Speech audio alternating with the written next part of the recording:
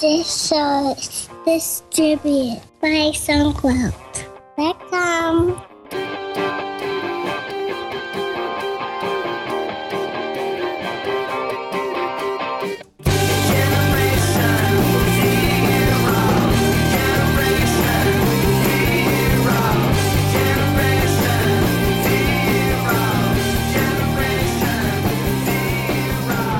Welcome to episode 106 of TechSing, where myself, Justin Vincent, and Jason Roberts like to talk about our startups and whatever else comes up.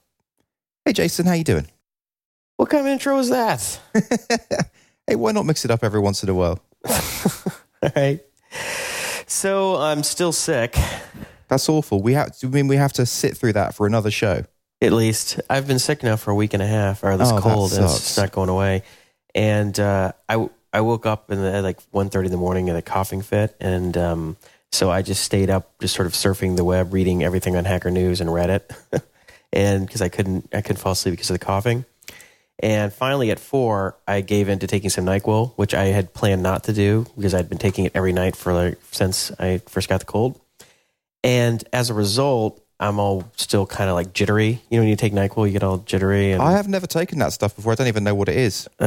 Well, it has an antihistamine in it, which means that it causes drowsiness. So you're not supposed to take it during the daytime. That's why it's called NyQuil, not Dayquil. Okay, so you're not going to be on top of your game this show. I'm just jittery, so like a little, kind of coming out of drowsiness.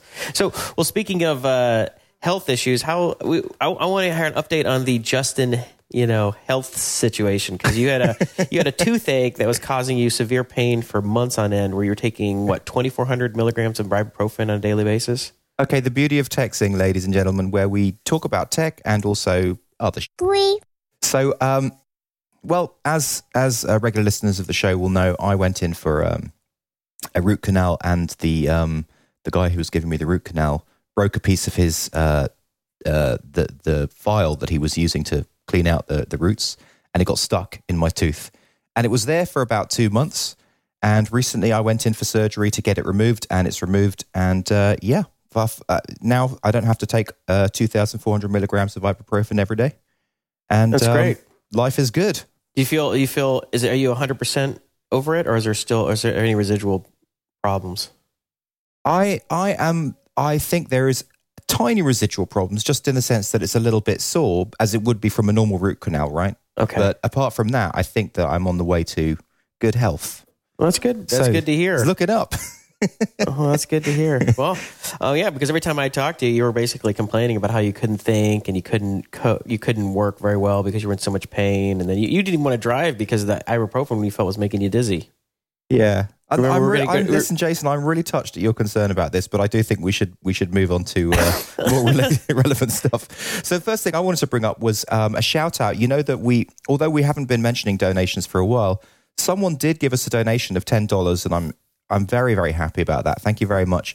So a shout out goes to Stuart Robinson, who gave us $10. Thank you very much. That was awesome. we need to get back on the donation drive stuff, because we had it working for a couple months, and then you shut down Indiegogo, or I guess it expired, and then you didn't set up another account, and we didn't really talk about it since. Yeah. So then what I did was, just because you were going on at me about it, I set up a page just on our website pointing directly to what do they call, PayPal? Yeah. Right. So basically that's set up now. So anyone can go to techsinglive.com/donate and shove some money our way. If you go to the donate page, you'll see the different types of plans that we offer. You can be an executive producer. An executive producer is $100. I can't remember. No, I don't think it's that much. It's $50. Oh no, grand patron's $100. Yeah, grand patron's $100. Yeah. Right. And we need to upgrade the site is what we need to do next. Yeah.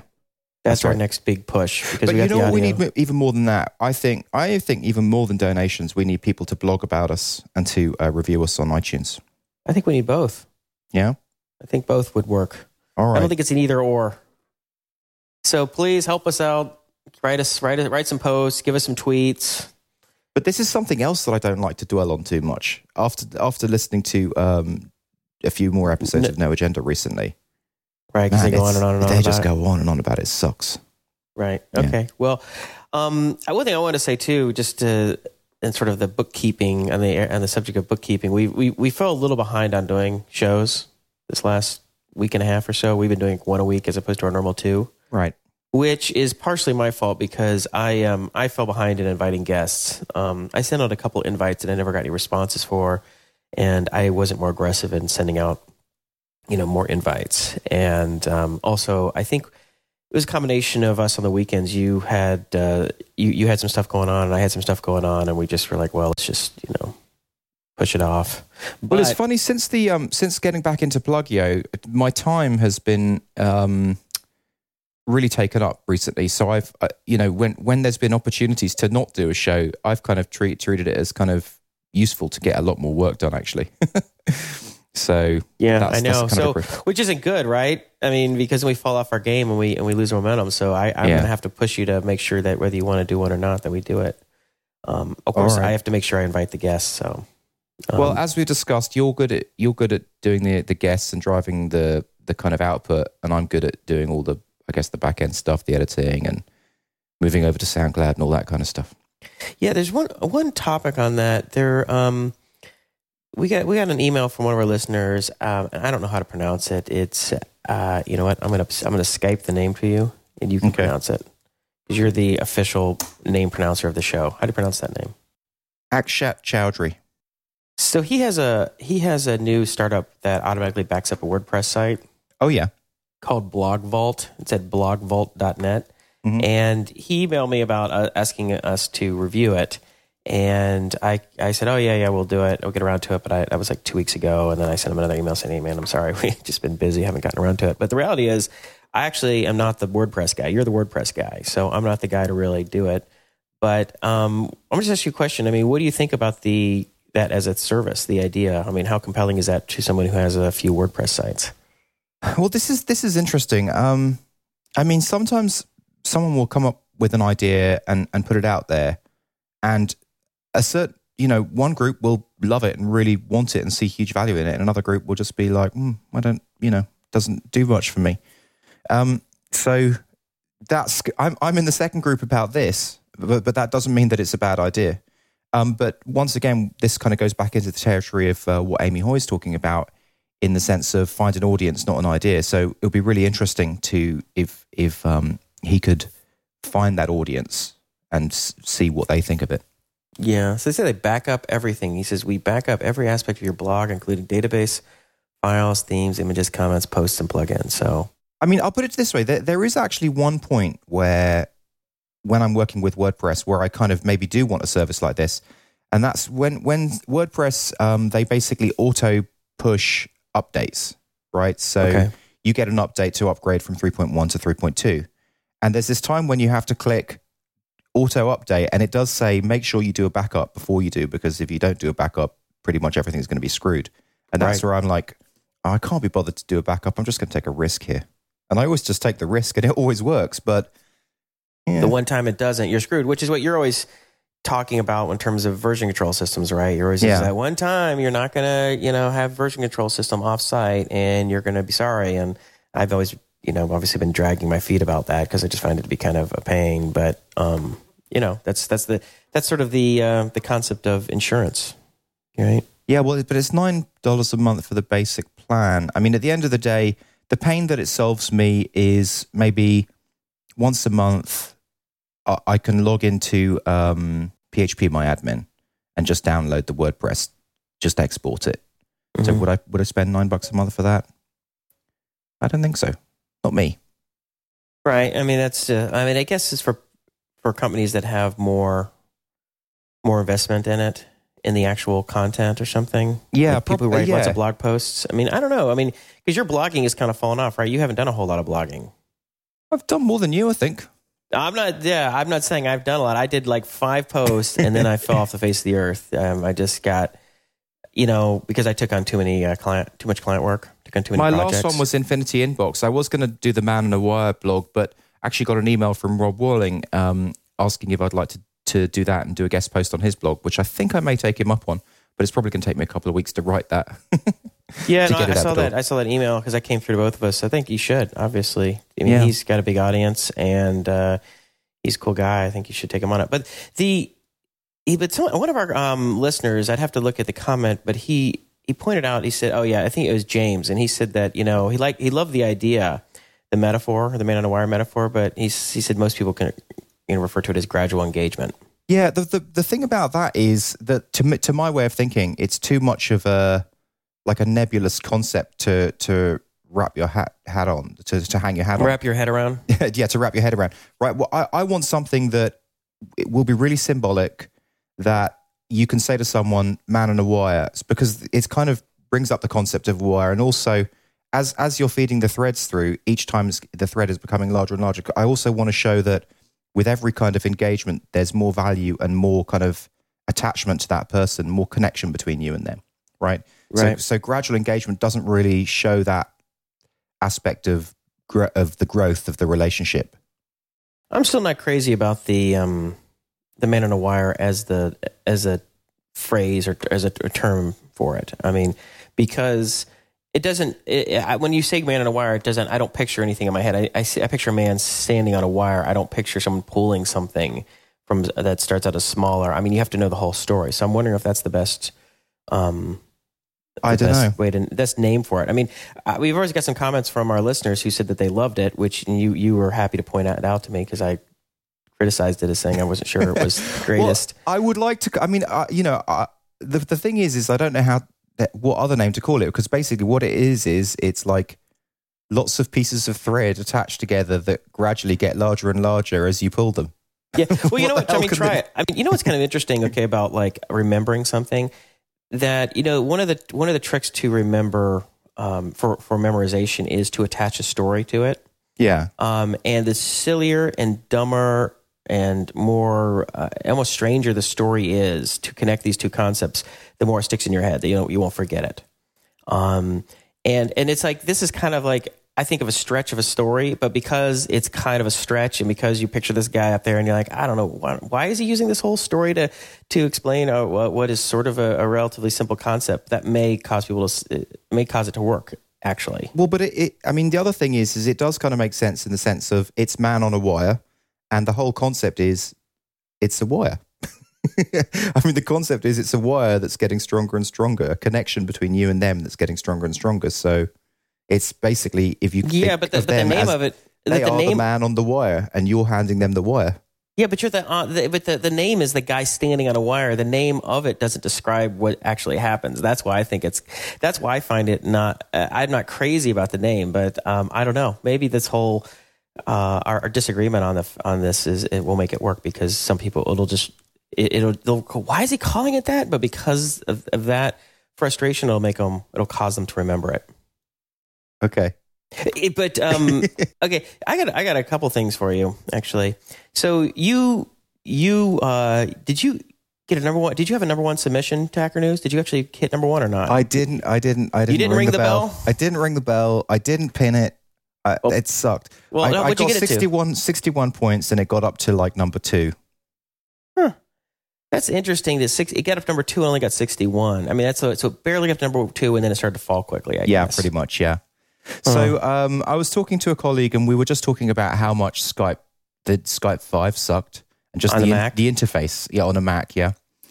And so I did a quick little bit of Googling about it, and saw in the Skype forums that since I think it was like maybe October last year when they were building the alpha, there was a growing thread of people just saying how much they hated Skype 5 for Mac, because they'd released the beta for people to test, and so many, like 160 people had said, wow, this is just really, really bad. It's not Mac-like. It's just really, it takes up so much screen real estate. You can't get it down to a small kind of instant message thing. There's no way to change the window so that it's just a small size. It's always going to take up half your screen. And Skype hadn't really responded or paid any attention. So I just thought, oh, that's interesting. So I posted that on Hacker News, and just basically a link to that thread. And so and one thing that's interesting. So you email me like, hey, I'm gonna hit number 1, but I'm not gonna get anything out of it. And I thought, well, why wouldn't you just write a 2-paragraph? I mean, you like writing short things anyway, right? Just a 1 or 2 paragraph summary of the situation and your thoughts on it, as so many people do, and then have a link to the discussion if people want to follow up and read it. That is actually a good point. Why didn't I? I don't know. It was like a waste because I'm like, all those thousands of people would have come through justinvincent.com and taken a look at whatever you're working on and doing. I thought it was kind of a wasted opportunity, but yeah, no, you're right. Thanks for making me feel really bad. Good. I'm glad you feel bad because this will be just a learning opportunity for you. Yeah, no, that was a missed opportunity. Oh well. Hey, so are you downgrading from the Skype? The Skype file. I didn't even upgrade it to it. I didn't even check it out yet. Oh, so you don't personally have a complaint yet because you haven't tried it. You just, what were you thinking of? Well, you know what? I had that version on Windows, right? Oh, the beta, 5 beta? Well, I had the version where they'd kind of merged it all together with the big window. And on Windows, there's a like a menu option where you can kind of decouple it so you can go back to the small version. Well, there was when I last tried it, which was like a year ago. So I don't know whether that was 5 on Windows. But I would have thought they'd done the same thing for Mac, and I was kind of assuming that they were. But then when I was speaking to my colleague, he was saying, no, you can't. You just have to have this thing that takes up half the screen. What about on the Mac? Is it the same way? Yeah, no, on the Mac is what I'm talking about. Where you then I'm not going to upgrade then. Yeah. I don't, and I was working with Curtis over at, he's I don't know what his title is, but he's like the lead developer over at Uber. Right. And, I've been doing contract work for them. And we're having a hell of a time. We can't share the screen and do video chat at the same time, I don't think. I think that causes it to crash every time. Or screen sharing is crashing. That may even crash it by itself. But, and he was using the new Skype 5. And it was funny because for a while, he couldn't figure out how to share the screen. Because we're trying to work on some stuff. I'm like, well, dude, just share the screen. He's like, I don't know. You can't do it, Skype 5. I'm like, what? Of course why would they remove that? And it was like, I guess they changed the interface so much that it took him a while to figure out where the hell it was. So I think the UI change has got a lot of people pretty. It's weird, yeah. And there was a lot of discussion about it on Hack News. And like the one that got the biggest attention, like the most number of points, was the first person who posted and said, every time a company, releases something new like this, you'll always get lots of people whining about it, right? So like when Facebook releases something new, and why should companies stop progress? Because of all the people whining about it. And it's interesting because the truth is, I don't think this is just people whining about it. I mean, I think it really is people finding it very difficult to use, Well, the numbers they suggested were the number, like on Facebook, the number of people that were complaining about things at different times, I think hundreds of thousands and then millions, whereas, it was like 37 or 120 complaints for Skype. Well, for Skype, put it this way, right? There was a Facebook group that had been started about this, and there was 375 members. And then there was 160 people who'd signed up to Skype Forum about this, right? Okay. So with Facebook, it's like built-in social networking. I mean, what could be easier to complain? Like you're complaining on the system itself, which makes it really easy to network with people and connect with friends. Whereas if you're going to complain about Skype, you've actually got to Google it, find a place to complain about it, register with the forum, sign up. Yeah. So, you know what I mean? So it's not a very accurate metric for the percentage of your users that are unhappy. Yeah, well, I mean, there's kind of I guess there's a balance between overreacting to a small minority of people who are unhappy and underreacting to valid complaints from your user base. Yeah. Right? So it's like, You can fail on either side. I mean, if you just ignore everybody and say, oh, they don't know what they want. I know what they want. I am all-knowing. I am the visionary. Yeah, okay, well, you better have a damn good compass, to do that because you could end up just driving this thing off the side of a cliff. But if you overreact to every single complainer, that doesn't work either. So I guess you kind of have to hit some kind of a balance where you communicate with your with the complainers to some degree, try and get to the bottom of what they're unhappy about and take a hard look at it and figure out if that's actually an issue or not. But I guess Skype, they were just not engaging people at all on this topic. Okay, right? Well, let me ask you a question. Let's say you don't upgrade, right? And let's say a year goes by and Skype never backed down on this issue. From this point forward, Skype is going to be a system that takes up half your screen whenever you use it. So we're now 2 versions away. Let's say we get to Skype version 7. Would you stick with Skype 2.8? Or would you go up to Skype 7? I don't know. I mean, I guess it really depends on what Skype 7 is like. I mean, I don't have to use the latest thing, especially if it doesn't really add anything, right? I mean, what do you get more out of Skype 5? What's the big?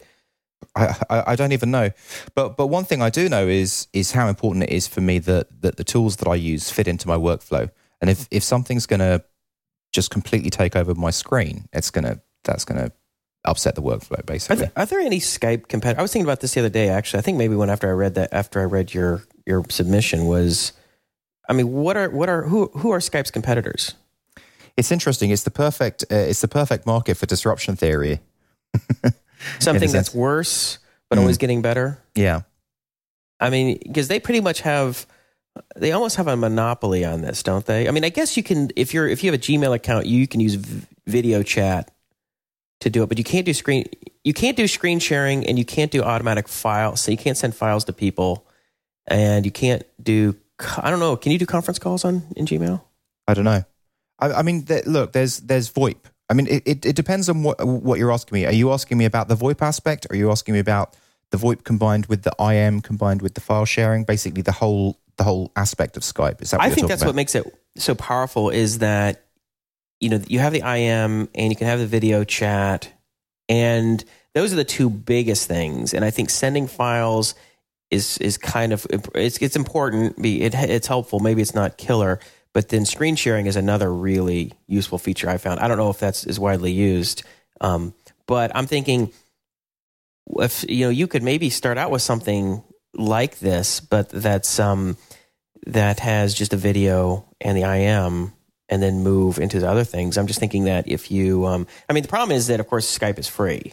I actually think the screen sharing is the kind of killer thing. I mean, that's what I found it to be so useful for: screen sharing and voice at the same time.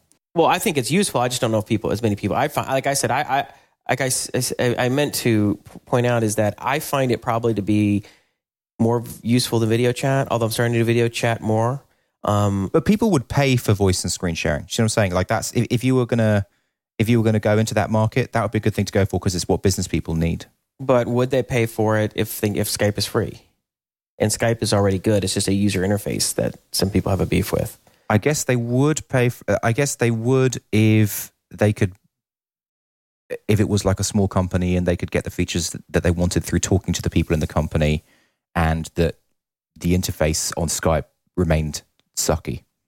Yeah, I mean, a lot of people pay for Campfire, which is 37 signals. They have a sort of pseudo real-time chat. It polls and you can share files. Oh yeah, essentially they have like a file repository. Like you can upload a file. And it might have some very rudimentary versioning for the files. Yeah, that's a good point. Yeah, and people pay for that. But that's just text chat, isn't it? And it's like text. You create like a group. Yeah. And you have things like Yammer, which is kind of like Twitter for groups, and businesses use that, which is I think pretty useful. I used it for a short while in one situation, and I thought it was pretty cool. And I also thought it would be easy to compete with because it wouldn't be that hard to build a Yammer-like company. I think there are companies that are doing it, but I'm wondering if you could take some of the Yammer approach, which is a sort of like a group, Twitter-like interface with sort of an IM approach like Campfire, and then you could then grow into doing like, especially if you made a downloadable piece of software like Skype that you could do the screen sharing and video stuff as well. All right, I've got a different subject to move on to. If you're ready?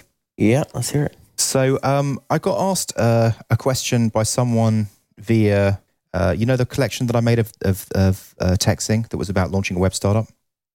You made a list of like 10 or 12 like must listen to episodes? Yeah, exactly, yeah. It was like you called a seminar or something, right? Something like that. Yeah. How to start a successful bootstrap web app. Okay.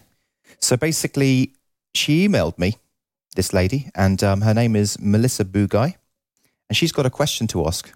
And I thought we should answer it on the show because I wanted to kind of brainstorm it because I didn't have a succinct answer to send back in the email. And I thought it'd be good if we could brainstorm it on the show. And one thing I want to say before we start that, I read there's an article on brainstorming. It says that brainstorming, when people talk about like let's get together and share ideas, most brainstorming sessions don't work nearly as well than if you have people go off separately, come up with a list of ideas, and then come together. Than if you have people in a group sit together and like, let's just throw ideas out because one person starts dominating the idea submission or people are afraid they'd get their ideas shut down. So we're just about to waste our time. Yeah, pretty much. No, I just think maybe that's not the same when you have two people in a conversation, but if you have people in a group. I just thought it just reminded me of that sort of factoid, and I thought that was kind of interesting. So go on, let's brainstorm it. Okay, so she said, you just posted a great collection of audio streams about launching a web startup. This is something near and dear to my heart. What I don't know is, outside of the cost of development for the product itself, what is the greatest cost for a web startup? For instance, 3 guys get together for a weekend hackfest and create a cool product. What expenses are they going to need to cover next? Finance tracking help from a CPA? Some sort of terms of service or privacy policy assistance from a lawyer? Marketing effort after beta testers give it the thumbs up? If you talk to people in this, from the lean startup movement, they'll say you're doing it backwards, which is that you're assuming there's a market need you're assuming a market need and building it without validating whether there's a market need and there's actually people willing to put money down on the table. Now that said, obviously, I've never done it the way I'm suggesting you do, which is validate an idea before you start on it. I mean, I knew for myself that there's a need for App-Ignite. I don't think, to me, you don't really have to validate it. It was just a question of if you can execute it well enough that people see it as a solution to the problem. Yeah. You built Plugio first, because as developers, a lot of times you just want to build something, right? It's like you get it in your head and you're like, you convince yourself that people want it, but also you just want to build it, right? You really just want to build it. And if it's just you working on it, then you can do that. If you get multiple people in on it, obviously, then it's riskier to start going down that path. But anyway, yeah, I mean, what are the costs? I mean, it sounds like to me, Melissa is coming from a more professionalized corporate environment and asking this question rather than from a bootstrapping perspective. Well, bootstrapping perspective is kind of like, you got to get guerrilla about it. It's like getting guerrilla tactics, which is that you don't really pay for all this stuff. You don't do everything professionally. You do things kind of half-assed. You do marketing without paying for it. You don't pay for marketing. You write really good blog posts that bring in traffic that are targeted at the kind of market that might use your product. You don't go and pay some lawyer to draft a terms of service stuff. You go and you find 5 or so established companies that have terms of service agreements that are similar to what you want, and you look at those and you draft your own based on what you've seen. And you don't send someone with an iPad onto the streets to find beta testers. What you do is you create the product, you put it in the App Store, and you start selling it. Basically, your proof of concept is in the creation and the release. Use the power of the web. I mean, it's so linear when it's so limited to hitting the street and going out and talking to people. I mean, you can do that, and I'm not saying don't do that if someone has the desire and sort of personality to do that, and they just want to go someplace and show it off. I mean, maybe that could work if you went and talked to you're able to get to 10 or 20 people to give you personal feedback. That's fine. But use the power of the web. I mean, go and establish relationships with some blogs that are in that space and try and get them to at least take a look at your idea. I mean, we've talked to people who've done this. I mean, Indeniro, Jessica Ma, I mean, that's what she did. And, that's what most of these companies are able to do. The idea of paying for a lawyer for terms of service and a privacy policy at this stage is kind of, well, to me, it just doesn't make sense. It's just, it's like you can just copy and paste terms of service and privacy policy from any site. And if you're going to be legally challenged, I mean, let's say it's... You don't have anything to lose at this point. Exactly. You're not going to get sued. You're a little rinky-dink startup that nobody cares about and is making little to no money. And little to no money could be as much as $100,000 a year to no money. You're still judgment proof, right? You don't have enough assets for anybody to worry about suing you. People sue companies like Facebook and Microsoft because they have assets. They have something worth taking. So, and people who are very risk averse and are more lawyerly in their thinking may think, oh, no, Jason, you got it. That's a really good investment. But I don't know too many people are going to go out and spend $5,000 on getting some terms of service stuff drafted for their little, startup. You go out, you go out, like I said, and like we said, you go out and you go, and if you're an intelligent person, you can go read, the terms of service usually aren't that complicated. Go look at 2 or 3 and kind of come up with something that's sort of similar, cut and paste, and that'll be like a 90% solution. Finance tracking help from a CPA. Why would you need finance tracking help from a CPA? You haven't even made any sales yet. I mean, you just put it on QuickBooks. You need to be in business. Yeah, put it on QuickBooks. Just track it on a notepad. As you say, Jason, this is all about an entirely guerrilla effort, guerrilla marketing, guerrilla creation. Just the whole thing is just very, very no budget. Don't spend money on anything. The only things that you would spend money on, I think, are getting maybe a logo designed and maybe go to 99 Designs and allocate maybe a couple $100 to get a logo design and maybe, $300 to $500 to get the site designed if you don't have a designer on staff. And then that will be your 80% solution. You can come out and have a redesign in 6 months or a year if you make some sales. Track it, set up a QuickBooks or some kind of almost free account. You don't spend thousands and thousands of dollars on any of this stuff. It's just not. Just going back to the legal thing, right? I'll give you an example. I've released an iPad game called Swarm. And once again, done it in this guerrilla way and just kind of built it myself, released it. And a legal issue has come up about that. And basically it's that a company has got the trademark for Swarm in the kind of video game space. Mm-hmm. So they've just basically sent me an email saying, well, they didn't even send me an email. They just contacted Apple and said, please take that off the App Store because that basically breaks our copyright. Apple have taken it off the App Store. It's not a copyright, it's a trademark. Trademark, sorry. So Apple have taken it off the App Store. It's no longer available and I have to change the name. End of story. Yeah, well, you one thing you might want to do for something like that is do a trademark search.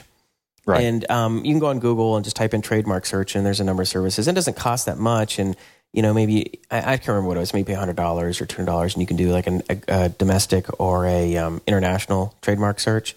And trademarks are they're important, especially because when you're coming out with a name, you want to make sure that you're not going to be in conflict with a trademark that's also in your category. So Swarm can be trademarked for like computer software, computer games, but someone could call something Swarm, and let's say it's a piece of hardware, and it's not going to be a trademark violation. But it's not that expensive. But that's one of the few things you should do. Just like before you come up with a name for your company, and before you reserve a domain, you kind of search for the domain. Is the domain available? And before you actually settle, like this is going to be the name of my thing, and I'm going to go incorporate as it. Just pay $100 or whatever it is, or $500 and do a trademark I guess the point search. I'm trying to make is that from a startup perspective, that is me encountering a worst case scenario legal issue, and the worst case scenario is I just have to change the name. Yeah, it's not that big a deal. You just don't have a whole lot of line. You don't have a whole lot on the line. You're kind of judgment proof.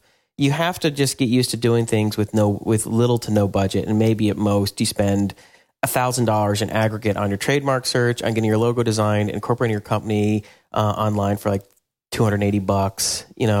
In your hosting, you get all that in for like $1,000. You cut and paste terms of service, privacy policy. You're done. I think that covers that. I've got another question which was asked on the blog, if you don't mind going into that. No, go ahead. Okay, so Brad asks on the blog, he says, great show, guys. Justin, question for you. Do you use a service provider for your drip marketing pop-ups, etc.? So I do have an answer for that. And the answer is no, I rolled my own. And it's pretty easy to roll. I was thinking maybe we could talk through it, but I don't know whether that would be too techy. That'd be interesting, yeah. Well, we are a tech show. Okay, well, so the first thing is for my whole kind of website, I have one send mail function, which I kind of abstract. And so, typically people would use the PHP mail function. Mm-hmm. How do you do it? Well, I used to use, like, for instance, for Prezo, when I would send validation emails, I would just use the PHP mail function. And, I think maybe 15% of them got caught in people's spam filters. And, but by the time I realized that was happening, and it was pretty clear Prezo wasn't going to be an ongoing concern, I never changed it. Now, the question is each part of your code base where you use that mail, did you have it wrapped up in an abstraction function? Or did you just always use kind of the mail function when and where it was needed? Yeah. I just number two, quick and dirty. Yeah. Okay. So what I do is I basically in a situation like this, I'll always have like an abstracted function. So that what it means is that then my whole code base will use that abstracted function, so that I can then change the guts of it real easy.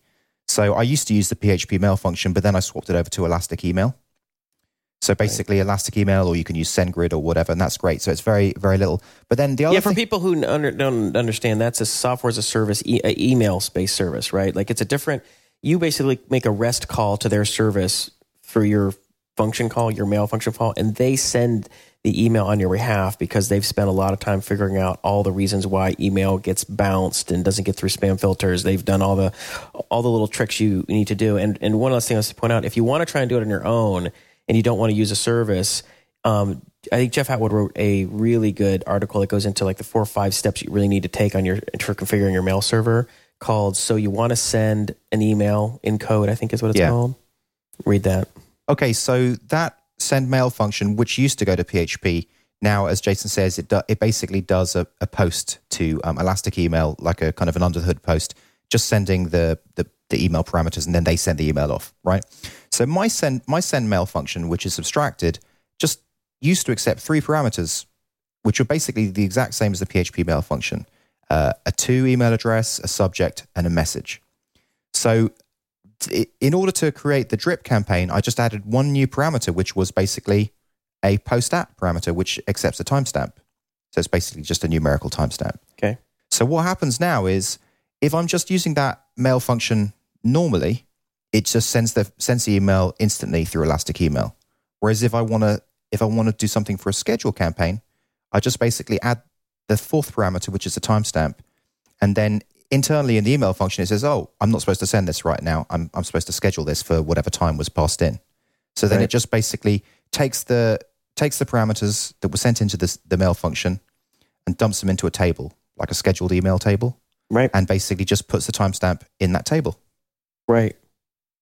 So then what will happen is, when someone signs up for my drip campaign, I will just use that send mail function 5 times in a row, and I'll basically just schedule each of the drip messages. And the reason why I've done the timestamp is because PHP has this awesome function called string to time. So basically, with string to time, you can do something such as +1 day, +2 days, +3 days, right? So I'll just basically, as the 4th parameter, send in string to time +1 day for the first message that I'm going to send out, +2 days for the second message I'm going to send out, up to 5 days, and then that's it. That's a 5-day drip campaign created. Yeah, and how's it working for you?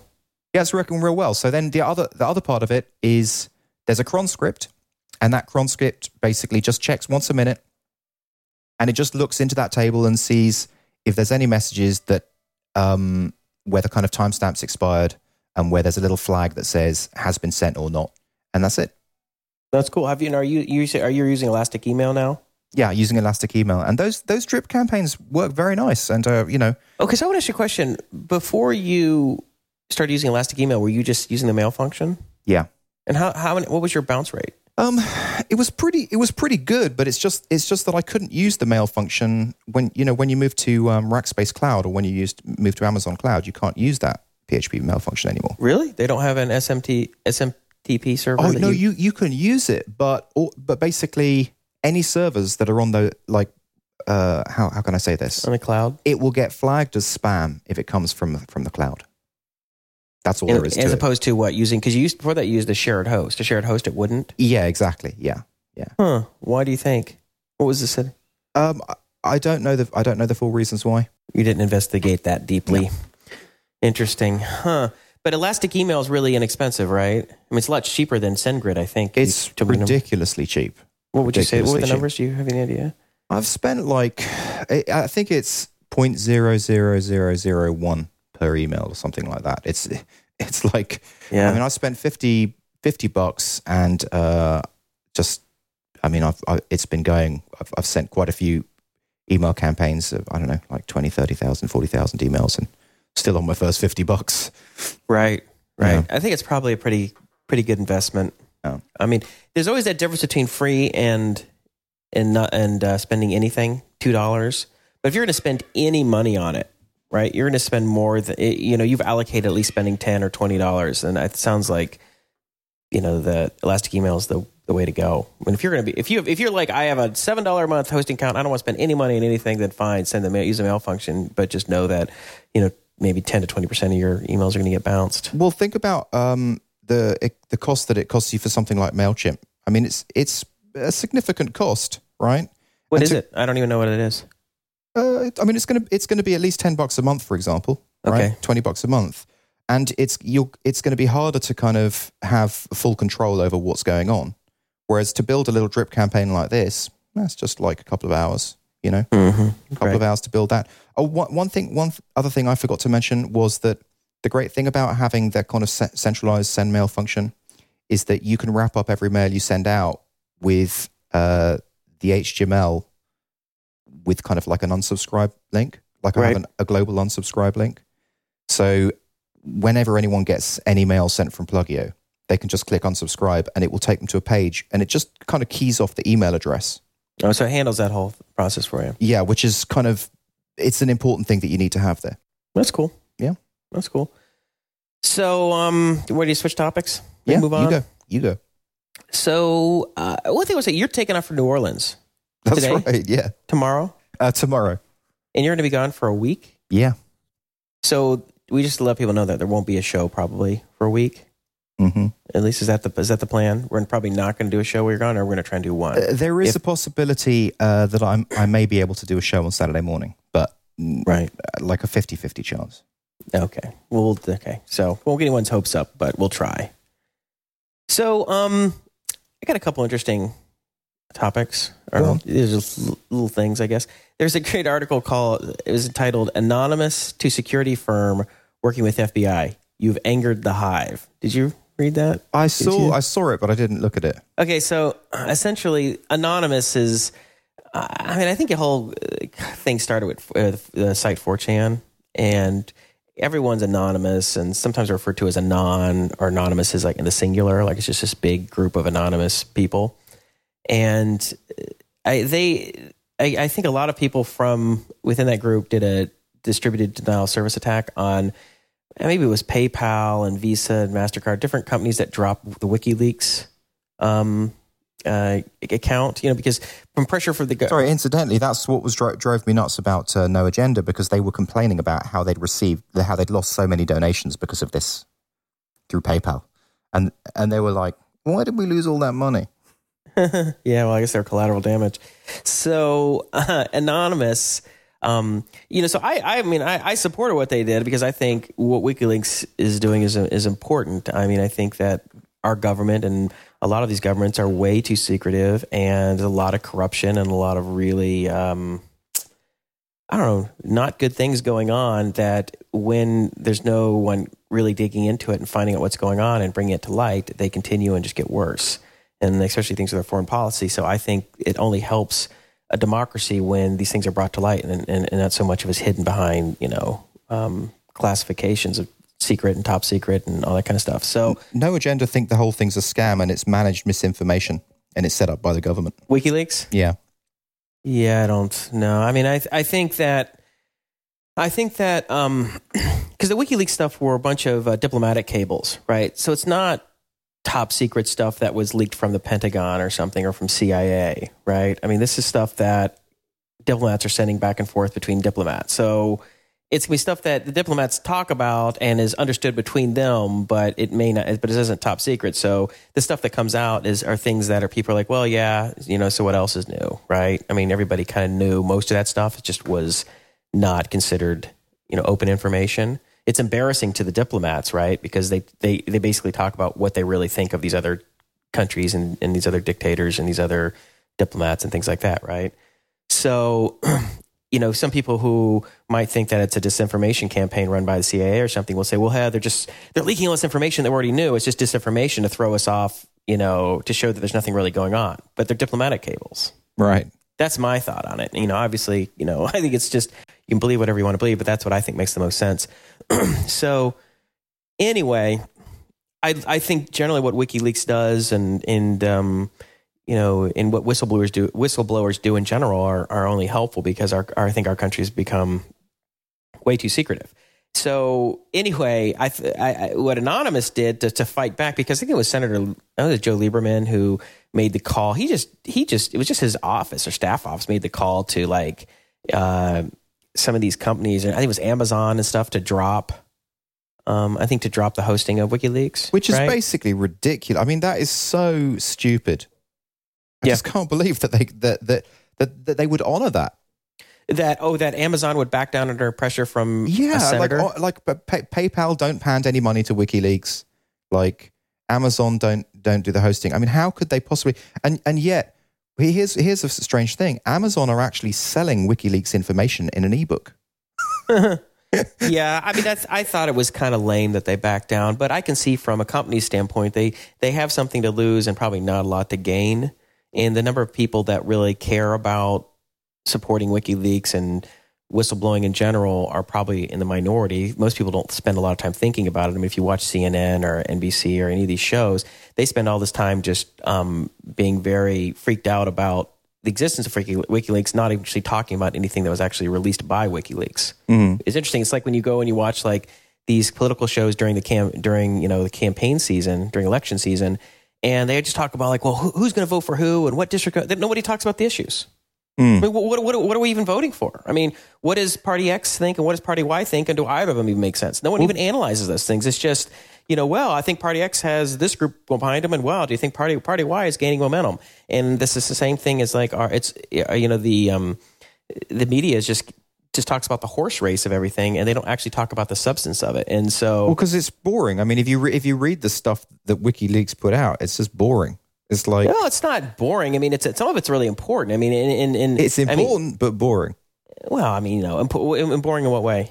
I guess it depends. It depends who the audience is. Boring in the sense that there's 10,000 pages and you're not going to go through it, or boring the fact that foreign policy to you is boring. Like, I guess all of it, to me anyway. Because you don't find foreign policy very interesting. Not particularly, no. Right. Okay. So but a lot of it is important. I mean, understanding what our government does, or what people who live in other countries, what their government does, and how it treats other governments and back channel things are going on. It's important, and you need.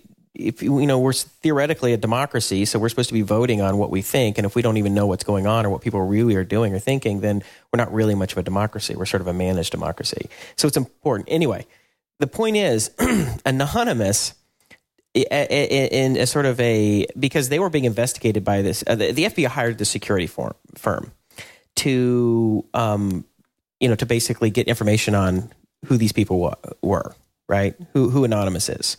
Basically, they wanted to come down on them, right? They wanted to charge some of these people with some kind of a crime, right? So Anonymous, some people Anonymous. It was, I think the firm is called HB Gary, and what they did is they broke into the HB Gary servers, completely compromised their systems, got all the information on the CEO. Like, I guess they got like 3,000 emails or something, all his emails for like years. Put them up on the web and put them on torrent files, put his social security number. I mean, they completely broke in and compromised this supposedly expert security firm and just demonstrated that they're incompetent. And then they went on and said, okay, they took all the WikiLeaks logs, which is what HB Gary had was hired to get, and they went and sent them directly to the FBI and said, hey, well, you can have these for free because they're just our RC logs anyway. So basically trying to undermine or undercut the HB Gary's value add to the FBI. Right. Which I thought was hilarious. Because it just shows, the security firm is just not, nearly as, they're like, oh, we're expert security, and they can't even secure their own systems. I mean, give me a break. So the other thing that No Agenda was talking about this whole issue, that going back to the conspiracy point, they think that the whole point of this is it's a play to end net neutrality. So essentially when organizations like Anonymous do denial of service attacks on PayPal, it's essentially playing into the hands of the government, or playing into the hands of the the SEC? What are they called? The guys who are basically trying to bring FCC. down the FCC. Well, FCC is the department that's in charge of regulating things like the phone system or not the phone system. I think, but the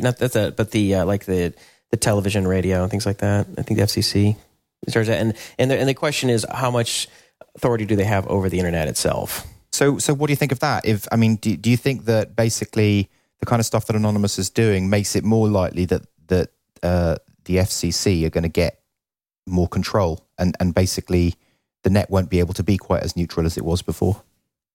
Well, yeah. I mean, okay. So that always happens, in that if there's one group that wants to regulate something, right? And whenever it can be sort of spun that the use of a particular freedom is considered reckless and dangerous to the population at large, then they're going to use that opportunity to regulate it. So, for instance, when the Arizona Congresswoman was shot, right? Mm-hmm. that's when, sort of gun control people start coming out of the woodwork saying, see, we can't have these kind of weapons. And that's why you saw, all of these people who are pro-gun come out there and sort of preemptively try and say, and they try and, blame the shooter and say he's like this left-wing guy, left-wing crazy nut. So they try to say, hey, they try and they move him away from like sort of the right wing pro gun group, right? And so you think anyway, there are always going to be groups that want to control things, right? People in power want more power. They want to control things because they want the world to work in a way that they like. And the people who want the government would like to have more control. A lot of these people in government, a lot of these senators and Congress people would like to be able to control the internet because it generally works against them because they can't manage it, right? CNN and ABC and New York Times, all these things. Excuse me, I'm sorry, cut that out. They're pretty much they're not very good at doing investigative journalism anymore. They've kind of had their teeth taken out of them over the last, 10 or 20 years. And so it's like people in the government don't have much to fear from the traditional corporate media that much, but the web is the Wild West, right? And there are all these sort of dissenting voices on the web, and if those could be sort of managed better or controlled better, or at least some cold water thrown on it, that would make people in power feel a little more comfortable because they're less challenged. So that's the reason why people in the government would want to control the web more. I mean, that's one reason. There are probably a lot of other reasons that people could come up with, but groups will always take an opportunity for an event, to use an event like a denial of service attack by WikiLeaks and say, see, we have to control it. There's these crazy people out there who are shutting down commerce and everyone's affected by it. But do I think that WikiLeaks was this orchestrated disinformation campaign to play this in the hands? No, I don't think so. I think that's too complicated. I think people just, opportunities will rise and people jump on them when they happen. Okay. All right, then. Well, that was a good answer. So anyway, I think it was funny. You said you have a little tagline, a trailer on your iPhone emails to me. Oh, yeah. It's sent from my iPhone. Please forgive brevity and mistakes. Yeah, so I received an email from Jason Cohen one day that said that, and I kind of thought, oh, that's pretty good, because whenever I send emails on the iPhone, I always make spelling mistakes, and I always do keep it short. But it's kind of, I don't want to have to keep on saying, oh, sorry, I'm not meaning to be rude here. Right. So I thought it would be quite a good footer. Yeah, I find it sort of annoying. Now, why? Why is it annoying?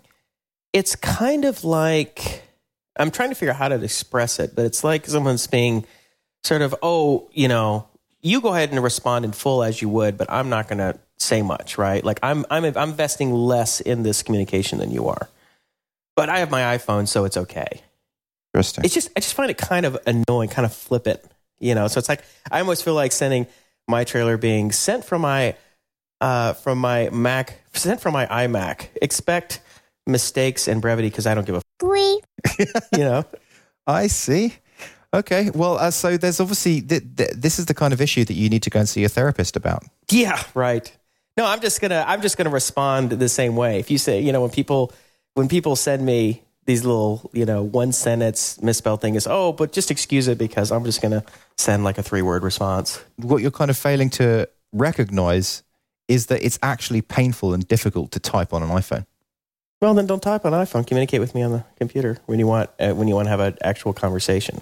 Well, that's kind of strange because sometimes I will be nowhere near a computer. I'll be in the middle of Los Angeles. You'll send me an email looking for an urgent response. I'll need to send you a response. Should I just wait until I get home, or should I send it from the iPhone?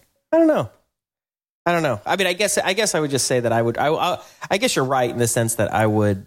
It's not fair, but I just find it find it sort of annoying. I don't know. I wonder if other people feel the same way. Okay, well, so how about if I just sent you like two-word answers, but it didn't have that footer? How would you? I wouldn't care. I mean, because most of your answers are still like, they're not 2 words, but they're short, right? They're like short sentences, right? That's fine. I don't expect long emails. I hate long when people send me like 3-paragraph wall of text emails, right? Most people don't do that unless they don't use email very much. Like my mom sends me long ones, but that's because she's my mom, right? She's not she has time. So, let's see. I got a couple actually. One is about how to secure images on your website. Mm-hmm. So, for instance, let's say you have a site where people can upload images or share images or whatever, but you don't want somebody to be able to type in the actual URL of the image, and you don't want someone to be able to type in the actual URL of the image, mm-hmm. And get it directly if they don't have permissions to view that image. Have you done this in the past? I mean, what's been your approach? Can we go back a step and let me ask you why you would want to do that? Well, for instance, okay, so on AppIgnite, you want to be able to set up permissioning on particular records, on particular instances. So let's say that you set up a site called My Favorite Pictures. Okay, let's say we have like a picture sharing site, okay? Mm-hmm. And one of the fields is, going to be pictures or something. And I might set up a group or something and say these people have permission. These people can't see these. These are my private images. I don't want someone to be able to go in and get images that I haven't shared publicly. Okay, there's two ways to do this. So one of them is at a server level and one of them is at a script level. Mm-hmm. So at a script level, the way you do it is you actually only serve the image through your script, and you only serve it if you've got a valid session open. So the user has to log in and you serve the image through the script. That's probably in some ways easier and in some ways harder. Let me explain the server level. The way the server level works is you use the HT password that comes with Apache or any other server. That HT access, you mean? No, not HT access. It's HT password. So basically, have you ever gone to a server and it kind of pops up that window and it says, okay, so that's not going to work. That's not a modern approach, right?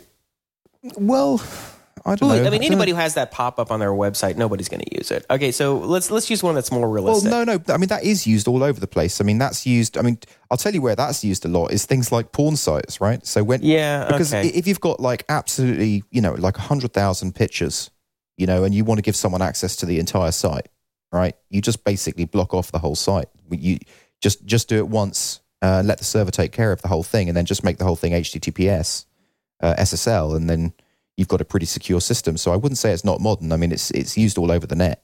I would never use that on a site I would build, but okay. So moving on, next approach. Okay, so basically it's just that you have to feed the file out through your script. Yeah, so the way that you do that is you read the file. So you have a script called getImage, mm-hmm. .php. Let's say if you're using PHP, and you pass it as a parameter the actual an ID or token of the representing, let's say an ID of the file, or a file name. Actually, the best would be some kind of an ID that would be in a database, and in that database row, there would be a row for that image. There would be the actual file name. Right? You wouldn't quite want to do it like that because there's a better way to do it would be to actually allow the image to be called a .gif or a .png or whatever, and have that ID as the actual file name. So on the very last, what do you call that path in the query string? Sure. So it could be 1234.png, and then you just extract that as the ID to get it. And then on a server level, you just make sure that .png for that particular directory, and you do this with the .ht access, right? You make sure that particular directory is parsing a .png as a PHP file. So then PHP takes that ID, serves it out, and another important point is that PHP should spit out the headers. Yeah, the MIME type. Correctly. You do a file, like, so when you read the file, you do a file get contents. Yeah. For if you're using PHP again. There's a number of different ways you can read it in, but yeah. What's that? There's a number of ways you can read it in, but... Yeah, but whatever. So you read it from a file, and then you echo it out after you've sent the headers. First you say headers, like whether it's a JPEG or PNG or whatever. I'll tell you why you probably shouldn't do get file contents. Because then it doesn't really stream the way that you want it to, right?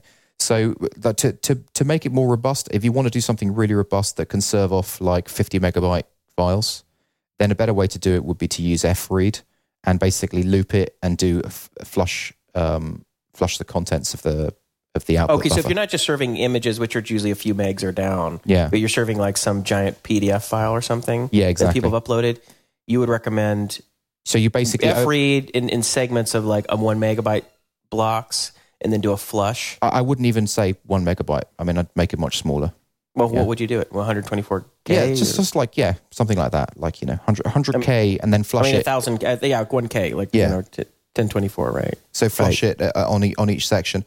And, and if you wanted to be really, really robust about it, I wonder if you could keep track of how far you'd given. But anyway, no, let's not get into that. But that would be the kind of the robust way to do it. Yeah, I think that's a good idea for big files. But I think for the image file, I think storing your images in a table, I mean, not actually storing the data, but storing the file name and the MIME type is as a column. Mm-hmm. And then when you read it, this file can be stored as like, you probably would store it as some kind of like a file name that's like as an MD5 kind of hash, like a alphanumeric sequence. Where are you going to store the digital data for the file? Well, you'd store it in a directory. I mean, I've done a lot of research on the web, and from what I can tell, it's much less performant, and you run into different problems when you store it. You store the files in a database as like say binary objects.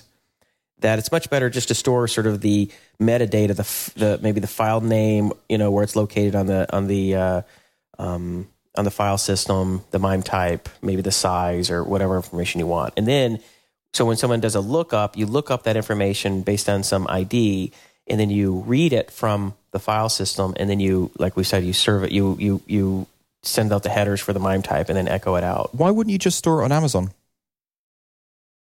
Well, I mean, you store it wherever you want, but I mean, the database would contain the metadata. Right? There'd be a table of images.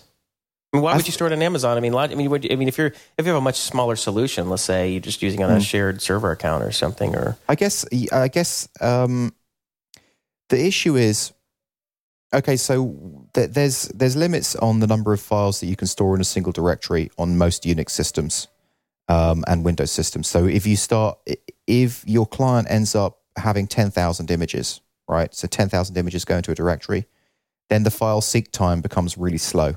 Is that right? Yeah, just to pluck out one file. Really? Mm-hmm. That's something I don't know. I don't have, my Linux administration skills are limited at best, so I don't know a whole lot about, performance on Linux. So then what you have to do is you have to do a system where you basically split up, rather than using one directory, you split it up into lots of smaller directories based on the first characters of the file name. Okay. So you'd maybe split it 3 deep, as it were. Okay. And then that allows you to kind of keep each directory to a small number of files. But then the issue is, well, what happens if you need any kind of scale on that, and you can only serve them from this one place? Like, serving them from the database just gives you so much more flexibility, So you normally have stored them as binary objects. I've done it both ways, and whenever I've done it through the file system, I've always ended up regretting it. because it didn't scale, because you ran into scale problems. I ran into scale problems. It's very difficult to manage. Mainly, it's to do with the management aspect. It's difficult to manage large numbers of images on a file system. It's interesting, huh? So if you get it from the database, you still read that binary object. Because if you want, let's say that you store. Let's say people are uploading PDFs, right? And some of them can be 50 or 100 megs or something. And you read that as a binary object out of, it's a column in your table of PDFs, uploaded PDFs. Okay, mm-hmm. How do you read that? What's the approach that you read it? Like in 1K blocks. Well, I actually haven't done that, so I haven't been in a scenario where I've had images or files that were like over a meg kind of thing, where I couldn't read them in a single go. But I think the way that you do it is you do it with what's the name of that? It's not S3. You think the Amazon S3? I think it's bindings. You use SQL bindings.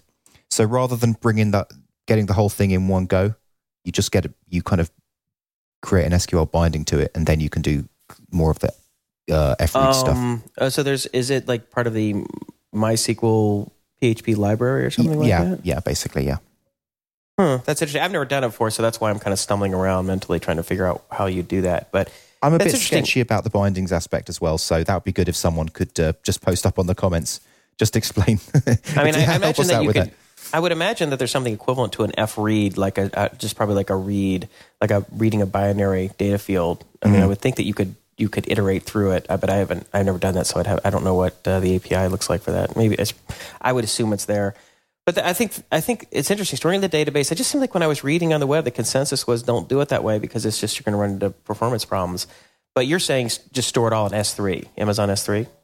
Well, I once again, I haven't done it that way, but I can't think of a reason not to do it that way. I guess the pain is that then your clients have to sign up for an Amazon account. That's true. Unless that's part of the charge that you do. But then again, that's data off-site, and it's so important for them to have all of the data on-site.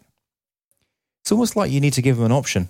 That's the problem. You kind of need to say, store these files locally, store these files on disk, or store them in the database. I kind of think you need to give them an option for the tool that you're building. Right. So, but the other thing I want to ask about that, and then we can move on, is let's say that you're going to store them in a file system. Mm-hmm. What you want to do, I've heard some people recommend you want to store it in a folder that's below your sort of your HTML directory so that people can't browse to it. Yeah. But if you put it in a directory that's in your HTML directory, but you just use an htaccess file to limit browsing on it, I mean, is that safe enough? Yeah, that's fine. I mean, people can't browse to it that way, right? There's no way for them to get at it if htaccess is protecting, isn't it? Is that true? If you absolutely, yeah. If you just probably the handiest thing is to give it like a specific. Are they going to have like a file type, like an ending, like a .png or something like that? Yeah, I'm sure. Are you talking how I would do it in AppIgnite, for instance? Yeah. Like I mean, if you just call every file .png, then you basically just say the server's not allowed to serve any PNGs from that directory. Sure. Yeah. No, I would probably give it like an alphanumeric sequence, like an MD5 to generate just some random sequence of character, unique random, like a GUID kind of thing. Mm-hmm. And it'd be like .png or .gif or whatever. But I have to take that consideration because if you're right in the fact that you can't stick a bunch of files in one directory, even if you just make it's not like some browsable directory, that's interesting, the limitation. Why don't you do it this way? Why don't you have, like, whatever happens, whether you store the files in the database or whether you store them on the file system, either way, you don't do it in the same table that has the metadata. You have a separate table that stores the binary objects. Why? And because then what you do is you create an abstracted function that is basically get file, that basically get the digital binary contents of the file. And then that abstracted function, you can either point towards getting it from the database, or you can point towards getting it from the file system. And then you do the same thing for the one that stores the file. Well, I get what you're saying. I mean, yeah, I think you're right. You want to make options. You want to make some kind of abstracted function that I'm not saying for your customers. I'm saying for you. It makes your life easier. Yeah. No, what I'm just saying is I wouldn't do it in a separate table just because you're sticking an unnecessary join in there, and I would stick away from unnecessary joins. I wouldn't even use a join. Why would you need a join? If you stick it or you have to do separate. Two queries, yeah. Two queries, but yeah, why would you want to do that? I mean, I just explained the reason why. Well, because you could still abstract it out without, internally. The whole point of abstracting out is it doesn't matter how the internals work, right? But what I'm saying is if you make a function that just gets the binary contents of the file, and that's like a separate function, a separate concept, then you've basically abstracted the concept of your file metadata from the contents of your file. So, right.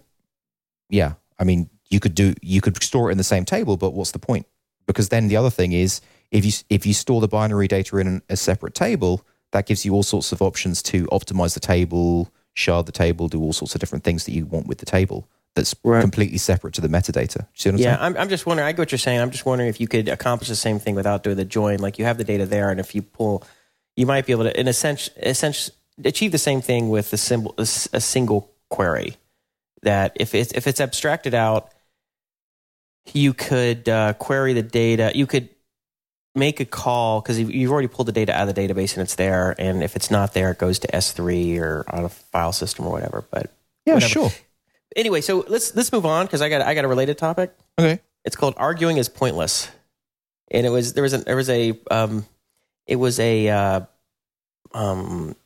the Harvard Business Review, and it was basically talking about how essentially arguing is pointless because as soon as people start arguing, they're not, you think you're trying to change someone's mind, but as soon as you get in an argumentative situation, no one's going to change their mind.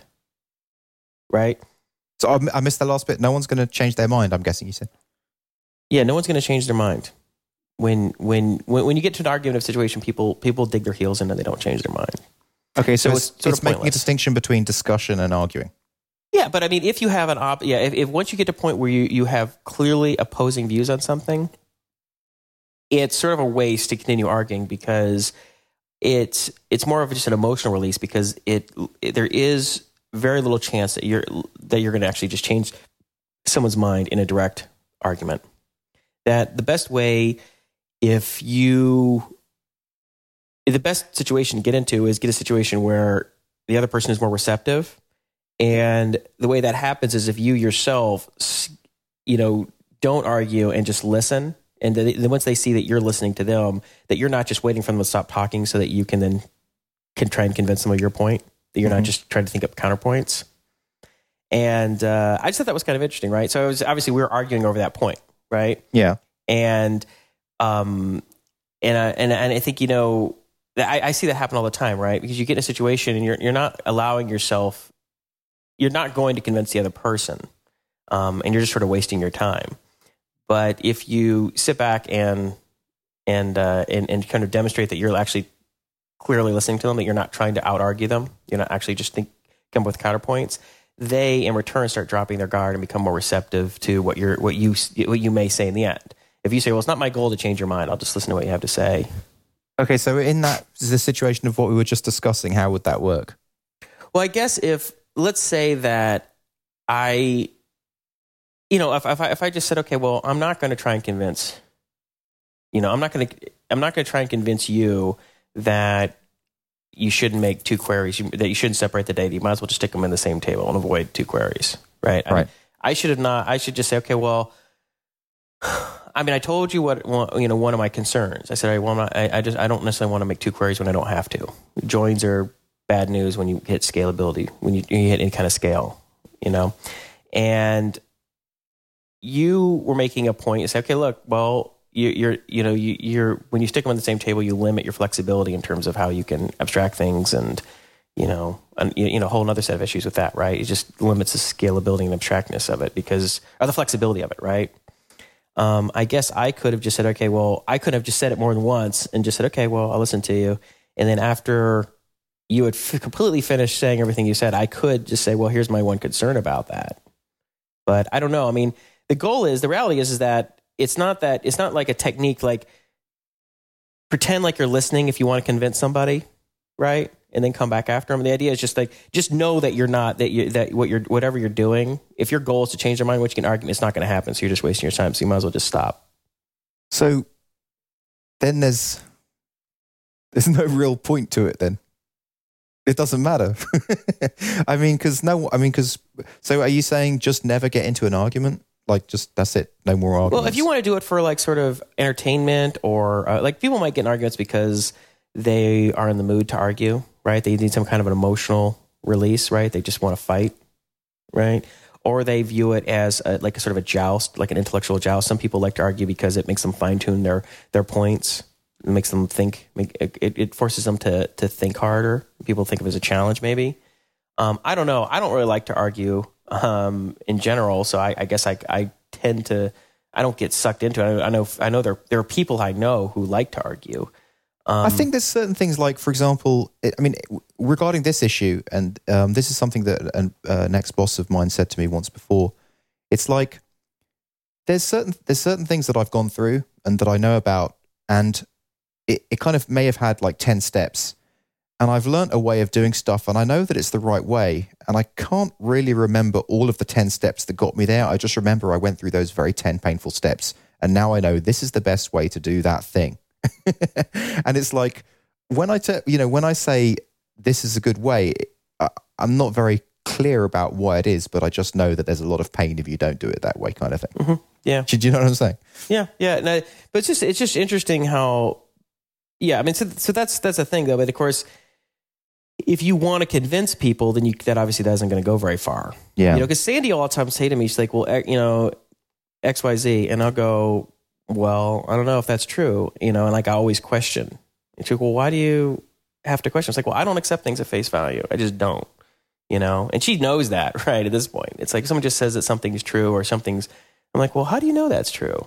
Is that really true? I mean, where's the evidence? I mean, what's the argument? What is this based on? Where's our source of information?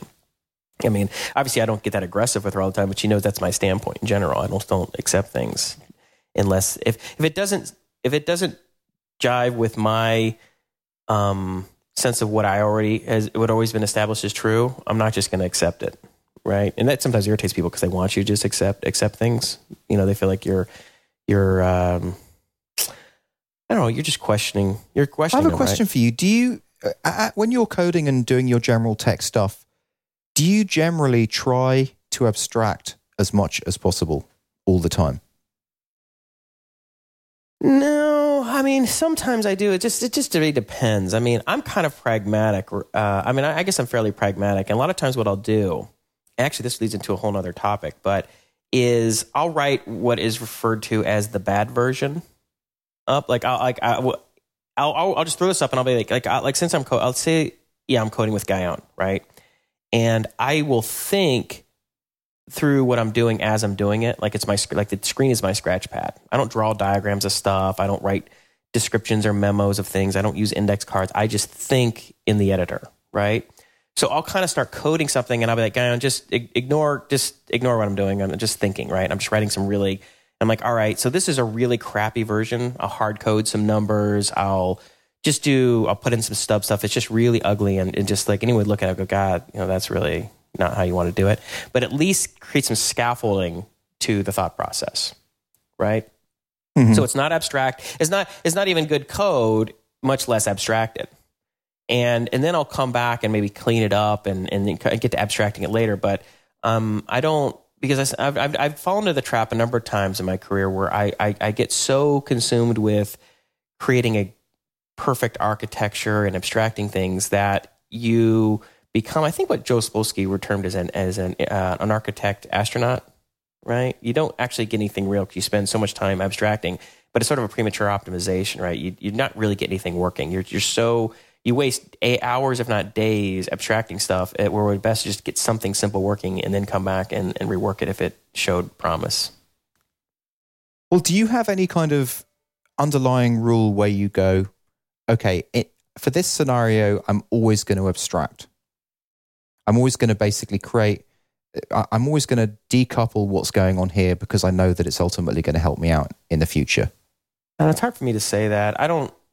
Things like always and never are hard for me to say because some things are so often just context dependent. I mean, if it's a throwaway project, is it a thing I'm just experimenting with, or is it something that's big, and what part of it, and what phase of sort of the development is it? Is it sort of like am I doing recon? Am I just sort of experimenting to see if I can get something to work? Or is it something that's been through a couple iterations and it's like ready for me to think a little more in more general terms about it? I basically have a hard coded rule, which is if a thing involves input and output, whatever that is, like, now I'm not necessarily talking about function input and output, like passing parameters to a function, but I mean proper input and output. So say, for example, connecting with an API, talking to the file system, talking to the database, any kind of substantial input and output, I will always, 100% of the time, make sure that goes through an single abstracted place, because I know that from that point forward, it can only ever help me. It will never hurt me. Yeah, I mean, that sounds reasonable. But I don't tend to, I don't follow a lot of rules because because you get to these sort of like, people can get very religious about things like that. Like you always do this and you never do that. But I find that those things bind me sometimes and they lead me down the wrong path, because the best thing to do is, the only thing is you always want to do is use your brain. What makes the most sense given the amount of time we have available and what we're trying to achieve? Because sometimes like I'll be working with Gaon, and Gaon tends to err much more on the side of the engineer, where I'm thinking as sort of like the person responsible for the product, right? We have to have this done in 2 days, which means we got 3 to 4 hours available to us. So I hear what you're saying, Gaon. He'll say, well, we should do X, Y, Z. I'm like, we don't have 10 hours. We got 3. So, but I mean, right? I'm just thinking for your system, for AppIgnite. Okay. Given what you've got, like a hard coded rule like that wouldn't cost you any time, and it would just serve to help you out down the road, because your entire system is about that kind of input and output. Yeah, I mean, okay, because so what you're describing is still very abstract. So sort of a hard-coded rule that whenever there's input or output, you generalize it. I'm still not entirely sure what you mean. You'd have to give me some very specific examples, and I'd have to figure out how it applies and what it buys me. But I don't think that's super important to get into, but if you want to. But I'm just to say this is that... Oh, I'd like to, yeah. Okay, but I don't like, a lot of methodologies. I don't like being... you can't do this, you should always do that. There's very few things that I do other than I just try and write clean code. I try and do a good job naming variables, and I try and keep, my functions in classes simple, right? Break things up into smaller pieces as things I try to do, right? But there are occasions where you have longer functions or you have things that aren't named very, but it's just temporary. And one thing I just want to say before we get into it and you get into the whole input-output thing, is there was an article called, I can't remember, they were talking about writing, like one way to get past writing. Oh, it was the guy who does Dilbert, Scott Adams. And he wrote something called I think he called it the bad version. So I guess he was writing for TV, and they say, when you get stuck on making progress on a story, they'd say, okay, well, let's just write the bad version. Let's write a version that's so stupid we would never use it. But just the fact of writing the bad version, of throwing some scaffolding it up there, it makes us think of a better version, and it also allows us to kind of see the landscape a little better. Right. And I was thinking, that's kind of how I write code sometimes. I'm like, all right, this is the bad version, right? Like, let's just write this, because I can't, it's like I need to get to higher ground so I can see around, so I can have a little bit of visibility, because I don't have any visibility. I don't understand what we're doing well enough. I'm just a little, I can't see the forest for the trees kind of thing. So let me just write the bad version. It'll get me to higher ground, and I can see around, and then we can come back and see how we're really supposed to do this. Anyway. So that's all I wanted to say about that. So go on about the input-output abstraction. Go on about it. Okay, so it's like, I mean, I can give you examples from Plugio and the reason why and how they help. So basically, it's essentially any kind of input-output touch point. Rather than using the provided library or the provided system, I'll always create an interface in between. So, for example, sending an email. Like I won't just use the PHP one. I will create an interface, and I'll just call that, my email or whatever. And then the guts of that I can change. So it's easy to send an email using PHP mail, or it's easy to swap it out to use SendMail or whatever. And then the same thing for a database, right? Because once again, that's input and output to an entity, right? So use a database wrapper, create an interface, and rather than use the native database functions, go through my wrapper, and then I can kind of tweak big things. Same thing for connecting to Twitter, right? So, Twitter, not Twitter, but someone has written a great Twitter library that enables you to connect to Twitter. But Plugio connects to Twitter a lot. So rather than use their library natively, I create an interface, and then that enables me to do sweeping changes. So say, for example, one thing that I wanted to do was to track all of the traffic going to Twitter. So since I'd done it through an interface, it was really easy for me to just track it, because it's very difficult for me to hack their system. But when it's my own functions, it's really easy to hack it. Right. Anything going to Ping FM, once again, rather than use the native library that they supply, create an interface, and then Bitly or the file system. So that's what I mean by input and output. I mean kind of talking to third-party systems. That's what I'm saying. So it's like input and output to third-party systems. Right. Well, that makes sense. I mean, I would say that makes a fair amount of sense. But I mean, I'm kind of literally saying you should probably do that. Like it will really help you. I'm not going to change. I'm not going to change probably how I'm coding. So I don't think there's probably a little chance that I will start doing that. I mean, here's my approach, right? So that's a technique that works for you. My technique is, I'm a perfectionist, so I can fall victim to I can easily fall victim to over engineering and just spending too much time making classes and functions beautiful, right? Mm-hmm. And what I've learned to fight against that is to be very pragmatic and just to get something working, get the simplest possible thing that'll work. And then I go back and I refactor and I clean it up, So the first version may not always separate, presentation from business logic, right? But then I go back and I'll abstract it and I'll clean it up. Like I can get the first version. You have business logic embedded in your presentation logic. And I don't just mean for web stuff. I mean, I'm talking for anything, right? But then I pull it out. I come out and I do a second or third pass and I refactor and I make things abstract.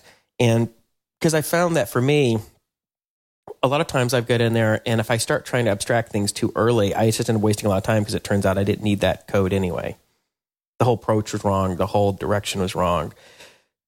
So I just want to I almost kind of want to prototype things and put up sort of temporary scaffolding so I can see the lay of the land. Does that make sense? It does make sense. But so it's just different approaches, right? I mean, so I will just in terms of the arguing, the chances that you can restate it a few times, but I won't do it. So it's probably not, your approach makes sense for you and you feel comfortable doing it and you're productive doing it. But I probably wouldn't say, okay, for now on, every time input output, I'm writing abstraction. I'll just write the simplest thing that'll connect to it, and then I'll come back and refactor as I need, if I need to.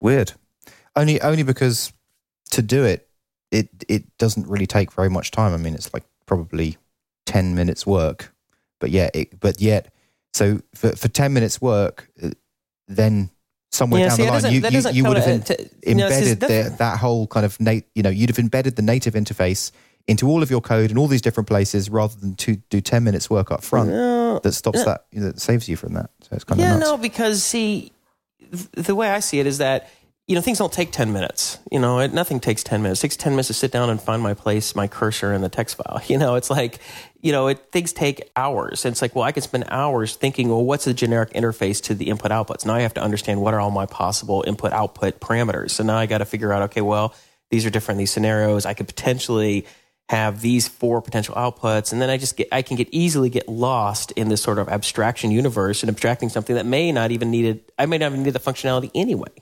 It may have been totally irrelevant, and I spent all this time abstracting it. But if I built just the simplest thing to the one, endpoint or one input-output system that I needed, get something basically working and decide if I even care about it, if it's even necessary. And then if it is like, oh, well, now that I'm connecting to a file system, but it actually keeps a database, so let me just see what are the parameters going to be different, and let me create an abstraction at that point. It reminds me of some of the discussions that we had earlier about source control or that kind of stuff. I can see how you can do it. I don't know what else to say about it. Let's move on. I'm just saying that, but it's just different approaches, right? I mean, there's a lot of things that you and I are going to do differently that you found work for you based on your personality and your strengths and weaknesses, right? Well, I did it your way when I started. I mean, what? I did it your way when I started. Well, see, what you're implying is that my way is the wrong way, but it's not the wrong way. It's my way. Because it works for me, right? Okay. You're implying that your way is more elevated, sophisticated. Well, it's not my way. It's not my way. It's what I've been taught by other coders. That's what you're implying, right? You're implying that mine's a less sophisticated way. I'm finding my way is more productive way, and it's a more. I put off making decisions and assumptions about how things work until I really know that I need them and that I even understand what the different various options are. Yeah. Right. Because, and I'm just saying that we have. It's just different approaches, right? And that's why I don't like a lot of methodologies and things that we say, well, this is the way you do it, and this is the way you have to do it, and it's like, bullshit. It's like there are a lot of different ways to work, and there's no best way. It's like whatever ways you can get yourself to be very productive and write good quality code about things that ultimately matter. At the end of the day, if you can put out an app that works and that works for people and works for you, then it doesn't really matter what way you did it. Exactly. Yeah, that's my point. And, and then of course it depends if you're working with other people, and I don't know, there's just so many factors. So that's why I'm hesitant to say, I tell you how I'm doing it. I'm not suggesting anybody do it the way I'm doing it because my context and my strengths and weaknesses and my personality are different, than other people. And, like I have my own weaknesses that I'm trying to make up for, right? And other people can have their own other weaknesses. Some people may have great memories, but they're not very good at algorithms. Some people may be great at algorithms or this. Some people they're perfectionists, so they got to avoid falling into perfectionists. Some people notice that they're kind of sloppy, so they have to come up with some way to keep their sloppiness from affecting their code. Some people are impatient. When we have a discussion like this, the only reason why I'll ever bring anything like this up, it's because at some point in my life, I've made the change and then I've discovered, oh my God, that is awesome to do that, right? So, for example, about Git or, source control or whatever. And so the only reason why I'll ever kind of try and argue for it is because I've gone through that aha moment and I'm like, this is great. This really helps. So that's the only reason why I ever bring it up. It's not because I want to make you do something, just because it's my way. Yeah, because that would probably waste your time. Because how many times have you convinced me to change how I'm doing things? Hey, you've definitely started using source control. I only did that. I only used Subversion, not from any argument they made, only because Guyon had been asking me for like a year and a half, and I finally did it. So I could. Okay, and have you not seen any advantage to using source control? As I mentioned the other day, zero. It's totally irrelevant. Oh, really? It's actually wasted a lot of time because Subversion keeps getting confused, and we keep getting directories added, and because I don't know if it's because of our Subversion client, and it's been a huge waste of time. It's because you use Cornerstone rather than versions, like I said. Yeah, I mean, maybe that's it, but our repositories have gotten totally misconfigured somehow because of things are supposed to be excluded or have been deleted, but Subversion doesn't know about it. And I'm just like, damn it, if I just copy the directory into a backup directory on Dropbox, once a day, wasn't it also because you and Guyon could share the same work easily? No, it doesn't matter because he doesn't work on AppIgnite when he's not working with me ever in the year and a half. It doesn't happen. He doesn't have time for it, right? So he only works with me. So we don't need to do that. It's total theoretical thing. Like, if someday, then we can move it to something, but we're not. So instead, we've wasted probably on the order, since we've done it, I probably wasted 10 or 20 hours of lost time just dorking around with Subversion. So that just reaffirms your idea. Never do it someone else's way. It was a mistake to go to source control. That was basically for a mistake. Me, I'm not saying other people. I'm not saying other people shouldn't do it. If you're working with other people, and those other people are not going to work with you at the same time, work on the same code post, you have to use some kind of version control. Git, Subversion, whatever. For me, I only work with Guyon when he's working with me. It's always on my computer. We always have a copy of the latest stuff on our server, which we upload. And I always I copy a backup to a Dropbox account. We just cut, paste, put a date on it. Done. Just like I'm doing submit to conversion. And done. Doesn't problem. And, it just doesn't work for me. So I'm just like, this has been a total... I told him the other day, I'm like, guys, this has just been a total waste of time. That's interesting. The other thing is a waste of time too. I noticed was like, how we set up. I had a development version of my site on a web server, right? So I would edit my files locally. Whenever I wanted to check them out, I would just, I would just use FTP, push them up. Oh, you set up the local machine. That hasn't saved you any time either. No, it's wasted my time because the server is differently configured than my Mac, right? Like for instance, I'll give you two examples. I mean, one of the things that I'm doing is using like the zip functionality. Well, the zip does not come enabled on MAMP, which is what remember you helped me install MAMP. Remember we were trying to install PHP and MySQL and Apache separately? Yeah. And then after 2 or 3 hours of screwing around with it, we're just like, screw it, let's use MAMP. Well, MAMP doesn't come configured with zip enabled, whereas my Linux VPS has it enabled. So I cannot use the zip archive functionality, the PHP API for zipping and unzipping files. So, but I can use it on the VPS. I can't use it on my system. So we had to dork around with using exec calls to the file system, and not using it. And then the idea was like, well, just enable it PHP. Well, then I went and I did research on it. I'm like, I have to get the source to PHP and do all this, Linux, stuff to recompiling the source. No, you don't. You just enable an extension. No, it doesn't work. I mean, based on my research, you have to do enable zip. You have to recompile it with enable zip. It's not just using the zip module.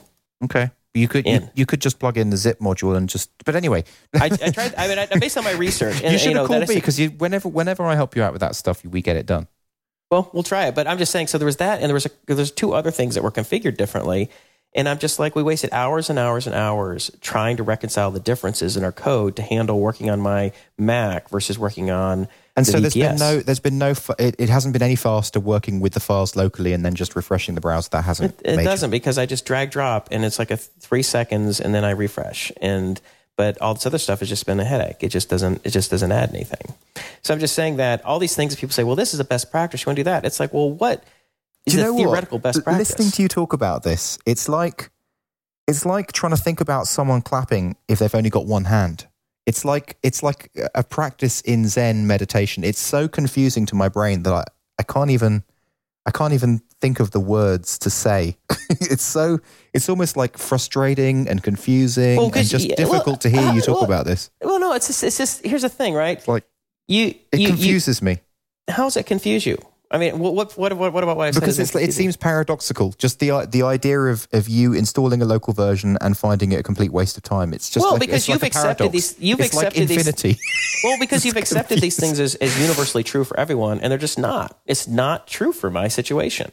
In my context, maybe it's true for nine people out of 10. So you would espouse it as a general rule everyone should follow. But in my case, it has not been beneficial. It's just like you say, okay, well, and we've used this example before. It's like body mass index. If you want to know if someone's fat or skinny, you know, how overweight they are, you measure their body mass index. Well, if you look at anyone who's like a weightlifter or athlete, they would have a high body mass index, but they have low body fat. They are not remotely overweight. No, statistically speaking, BMI makes sense, but you have to look at specific situations. I understand that it doesn't work in your situation. It's just the fact that it doesn't work that seems paradoxical and strange to me, and that's why it's difficult for me to listen to you talk about it, because I'm just like, how do you work to make it not work for you? It's just very strange. Well, I've just explained. I just explained how I've just explained how still doesn't make sense. It's screwed up. You've never had Subversion get screwed up on directories and it thinks it has deleted directories and then it won't let you upload anything because I definitely have until I move to versions. Right. Okay. So what you're saying is, unless I use exactly the right kind of Subversion client, I may have problems. I guess what I'm saying is, unless you do exactly what I say, while you're veering off doing all your own stuff, then it's never going to work, I guess. So you have to compile MAMP with exactly the right thing. You know, it just doesn't make any sense. I'm just saying that you got to be careful to overgeneralize what works for you specifically. What works for you as a coder? What works for you in version control? What works for you? Definitely. I know. You know, and I think you have I think, at least with me, you have a habit of wanting to overgeneralize and assuming that I have to do things the way you do, and that if I do things just the way you do, it'll work for you. But it doesn't. It doesn't work for me because I don't work the way you do. I guess we probably shouldn't go on about this anymore because it's probably getting boring to the listeners at this stage. But no, I'm just saying it's just weird. That's all. Right. Okay. So let's change. Let's go move on. I think we've done the time for the show. I got one more. Okay, go on. One more. Let's try and end it on a good note. Okay. How to beat procrastination. It was interesting. Was in the blog Less Wrong, which you mentioned a couple times, and it came up based on basically cognitive. So researching like cognitive science and different types of things like that. This guy's referenced all those. And it basically comes down to this simple equation. Okay. Motivation equals expectancy times value. And that is divided by impulsiveness times delay. So what they say by expectancy is like the more that you think, the more certain you are that you can accomplish whatever it is you're trying to do, the more likely you are to do it. Right. If you think there's a low outcome that you're going to succeed, you're going to be less motivated. Okay. And that's times value. Like, what's the value of accomplishing this goal? Mm-hmm. Right. So the more value you get out of it, the more chance that you're going to want to do it. If there's like little return on it, you're not going to do it. So the best chance is something you think there's a good chance that I'm going to succeed at this, and there's a high value. That's, if it's like, the reverse, obviously less.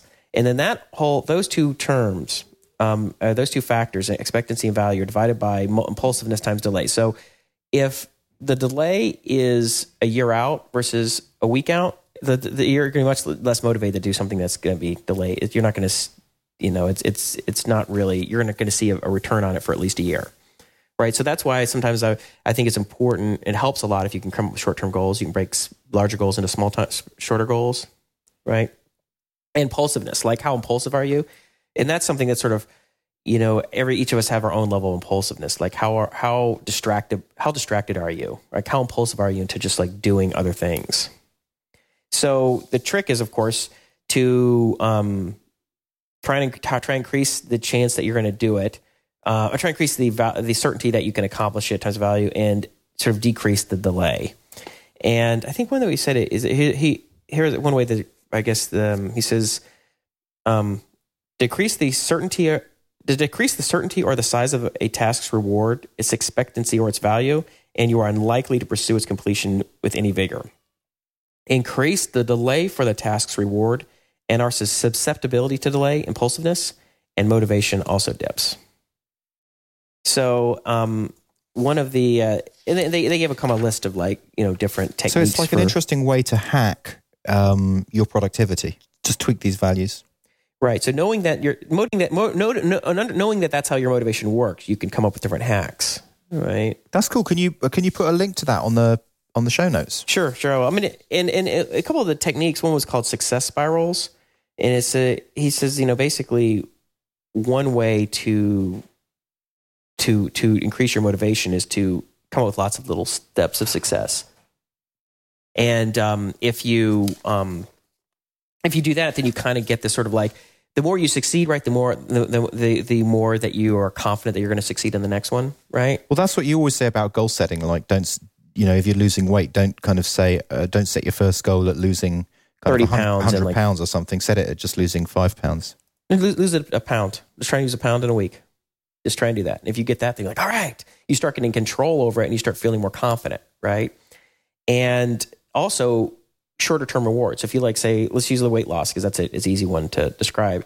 So if you do a weigh-in every week, then you have a goal that's short term, so that if it was like, well, I'm going to weigh in 3 months, it's easier to put it off. Like, well, I'll start working out, next month. So, and you think all I have to lose is a pound, right? How hard can that be, right? So that's something the expectancy should be high, and while the value may not be as high, it builds the confidence that comes as a result of that will help you the following week of losing another pound and another pound. After you've done 3 or 4 weeks, you're like, oh man, I can do this, right? I figured it out. And but then you could get like how do you stop yourself from being lazy? How do you keep on track? Well, those are just one thing. So just the fact that it's kind of an example. I mean, there's just like what I said, which is that you have to try and keep the short term goals. You don't want to delay. You don't want the delay to be too high, and you want to try and. I guess you just have to as much as you can come up with some kind of series of short-term goals that are easy to achieve, that are within your ability to achieve. Okay, right. And the other thing, one thing I talk about. So that's called success spirals, and it's kind of like how you talk about your coding, right? Like you compile after every line of code. Yeah. And test after a line of code. That's a success spiral, right? You build a line of code, it works, right? And you get more motivated. And I do another one. But if you wrote code for a day and a half and then you try to compile it and there was like 100 errors, you'd just be depressed. You're like, oh man, I don't know, right? Yeah. If you're just like, I don't know if I can figure this out. But if you just do one line at a time, success, got it, boom, success, got it, next, right? It's high expectancy, quick delay. So you've come up with like a quick feedback that's a positive feedback loop for yourself. Interesting. So, another one, so why wouldn't you weigh yourself every day versus once a week? The reason I would say I kind of do. I do weigh myself every day, but just first thing in the morning, just out of habit. But I think the only problem with weighing yourself every day is there's a certain amount of randomness, like your body weight fluctuates just on your water weight and things like that. Right. That you can get kind of depressed, like, oh, I put on a weight or two. It's like, no, you're losing the signal and the noise, and so you might start believing that you're gaining weight even though you've lost weight just because your water weight's fluctuated. I see. So you don't want to get confused by the wrong information. So I think a week is a little better. And then you really want to look at a moving average over a few weeks. So a couple more techniques that I thought were interesting was vicarious victory. Okay. And he says pessimism and optimism are both contagious. So, essentially what you want to do is, and which I think we've talked about, is like, you don't want to be around people who are negative and pessimistic all the time. It is contagious. It just sucks you down. You want to be people who are motivated and believe that they're going to succeed, and they believe you can succeed. That's important. So vicarious victory. I don't know. What has been your experience with that? So basically, through hanging out with people who are successful. Well, you know what I think about that? I've got a song about it called "Hang Out with Excellence." Mm-hmm. I wrote a song about it, so I think it's very good. Very good. Well, I think we've noticed that on this show, right? We've interviewed all the people that we interview have been successful, right, in what they're doing, and so that's just more motivation. Like, oh, it's just contagious. They're like, oh, I did it, right? Mm-hmm. Well, I think it also helps with the existence proof. I think that makes a big difference.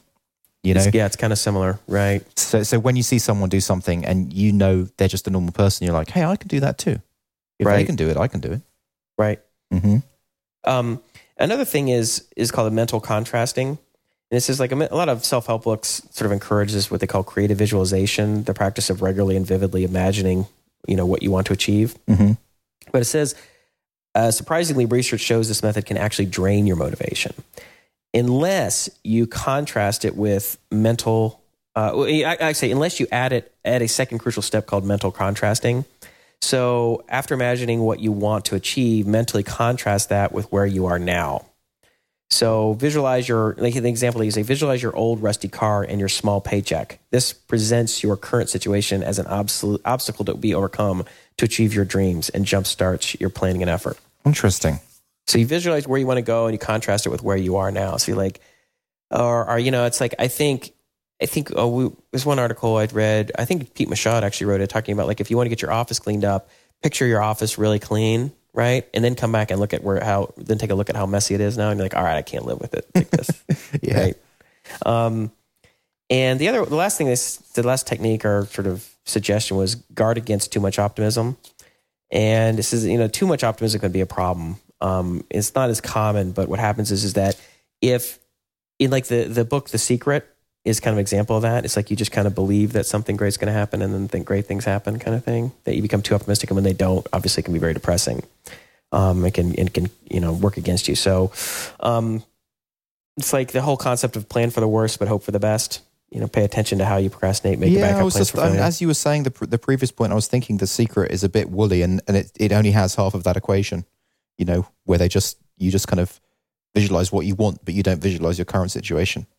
Yeah, and I think that's in this. The first research, of course, is goes against that. Mm-hmm. That you really want to just you do both, and it's kind of interesting. It kind of reminds me of like they talk about the stick and the carrot. It's for yourself. Like like negative reinforcement it works against you. So if you're constantly getting reprimanded for doing the wrong thing, but you're not being rewarded for doing the right thing, that's a problem. But if you're only get rewarded for doing the right thing, and you're never reprimanded for doing the wrong thing. I mean, I don't know what the research says about this. I think that can probably work against you as well. So you probably want to err on the side of positive reinforcement, more carrot than stick. But just knowing that the stick is there, that there's a little stick, it's like you may get like, oh, I don't need the carrot anymore. But just knowing that you're going to get hit in the ass with that stick if you don't get something done, that does, I think, help the equation. Mm-hmm. Yeah. So I think that's it, man. That has been a roller coaster of a show. It's had its highs, it's had its lows. There's been wonderment, there's been drama, very tense situations as well. Right. So what do you think? I think that's a wrap. I think we've given enough that even if Saturday doesn't happen, this show is enough. I think it is. So you're going to go have a good time in New Orleans? Yeah. And you're going to come back refreshed and re-energized. And in a good mood and hopefully less argumentative. We can only hope, right? Yeah. You could argue, just agree with everything I say. I'll try. Actually, I'm not trying to convince you of anything, I don't think. I don't care. You think what you want. Wasn't it the Depressed Designer who said that they prefer the interview shows because there's more tension? I guess so. Well, this is the most we've disagreed in a while. We've had 2 disagreements, right? Yeah. We normally don't disagree as much. Taylor said what he loves about the interview shows the discussion shows is the tension. I know, yeah. I'm sure there's some people who don't like it at all. But, it's like, it makes it up, man. Of course, we never know which way it's going to go, right? No. We never know. It's always a surprise. All right. That's a wrap. We're out.